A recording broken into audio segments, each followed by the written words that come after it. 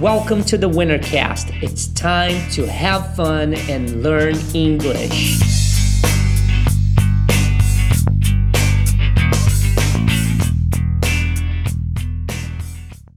Hello everybody and welcome back to another lesson. Olá e seja bem-vindo a mais uma lição aqui do canal Inglês Winner. E hoje eu trago para vocês aqui 10 palavras que até mesmo nativos se confundem aí na pronúncia. Are you ready? So, let's get started. Number 1, a primeira palavra é anyway, que quer dizer enfim, de qualquer forma. E algumas pessoas nos Estados Unidos pronunciam anyways, com um S no final. Mas na verdade a palavra é anyway. Olha só esse exemplo. Anyway, how is he doing? Enfim, como ele vai? Como ele está? Repetindo. Anyway, how is he doing? Number 2, mischievous, que essa palavra quer dizer maldoso, algo ruim. Olha só este exemplo. She has a mischievous sense of humor. Ela tem um senso de humor maldoso. Vamos repetir? She has a mischievous sense of humor. Number 3, cash. É isso mesmo. Essa palavrinha aí que a gente fala em português, cachê, né, de limpar o cachê no seu browser ou no seu navegador, em inglês você vai dizer cash, da mesma forma que você fala a palavra dinheiro em inglês, cash. E essa palavra confunde muita gente na hora de falar, porque a gente acostuma falar em português cachê, e aí chega na hora de falar em inglês, a gente vai dizer cachê, mas a palavra é cash. Então, olha só esse exemplo. You need to clear the cache in your browser. Você precisa limpar o cachê no seu navegador. Vamos repetir? You need to clear the cache in your browser. Number 4 é uma palavra que eu gosto muito porque eu tomo quase todos os dias, que é o espresso, que é o café expresso. Algumas pessoas nos Estados Unidos costumam colocar um X aí na pronúncia falando espresso. Mas a pronúncia mesmo é espresso. Mas se você botar o X ali, você vai estar fazendo como algumas pessoas lá fazem. Então, olha só este exemplo. I cannot start my day without my shot of espresso. Eu não consigo começar o meu dia sem o meu shot de café expresso. Repetindo. I cannot start my day without my shot of espresso. Number 5, etc. Essa palavra algumas pessoas pronunciam como etc, mas na verdade a pronúncia correta, digamos assim, seria etc. Então olha só esse exemplo.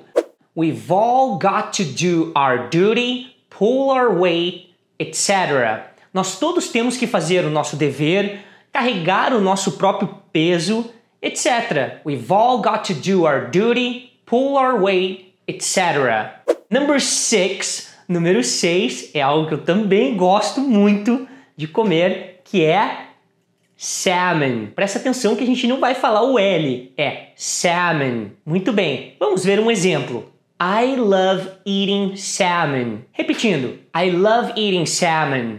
Number 7, caramel, que quer dizer caramelo.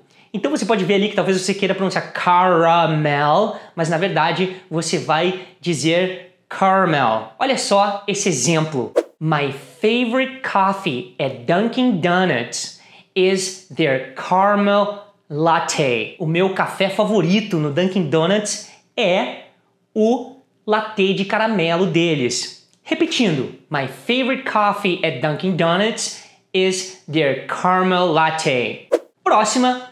Almond, que é amêndoa. Esse L é bem fraquinho ou nem é pronunciado. Almond. Então, olha só esse exemplo. Do you like almond flavored coffee?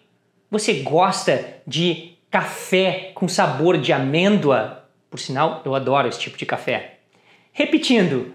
Do you like almond flavored coffee? Próxima, number 9, genre, que quer dizer gênero, quando você está falando de literatura, filme, artes, esse tipo de coisa. Então, olha só esse exemplo. A genre is a specific type of film, music or writing. Um gênero é um tipo específico de filme, música ou escrita. Repetindo, A genre is a specific type of film, music, or writing.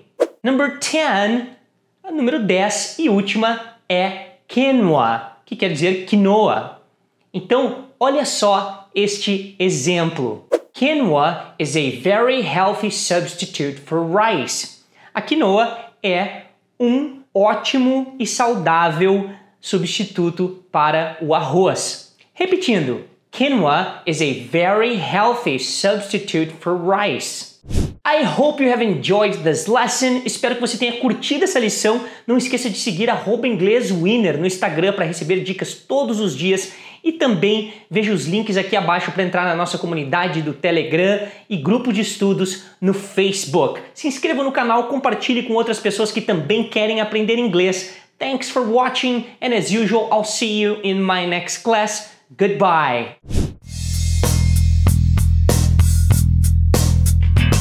E aí, gostou dessa aula? Esse é um conteúdo desenvolvido especificamente para pessoas que querem aprender inglês de verdade. Então, se você conhece outras pessoas que querem aprender inglês, compartilhe esse conteúdo com seus amigos, com seus familiares e acesse www.ingleswinner.com para materiais gratuitos. Não esqueça de seguir @ingleswinner no Instagram, @ingleswinner no Facebook e também no YouTube. Thanks for listening, and I'll see you next time.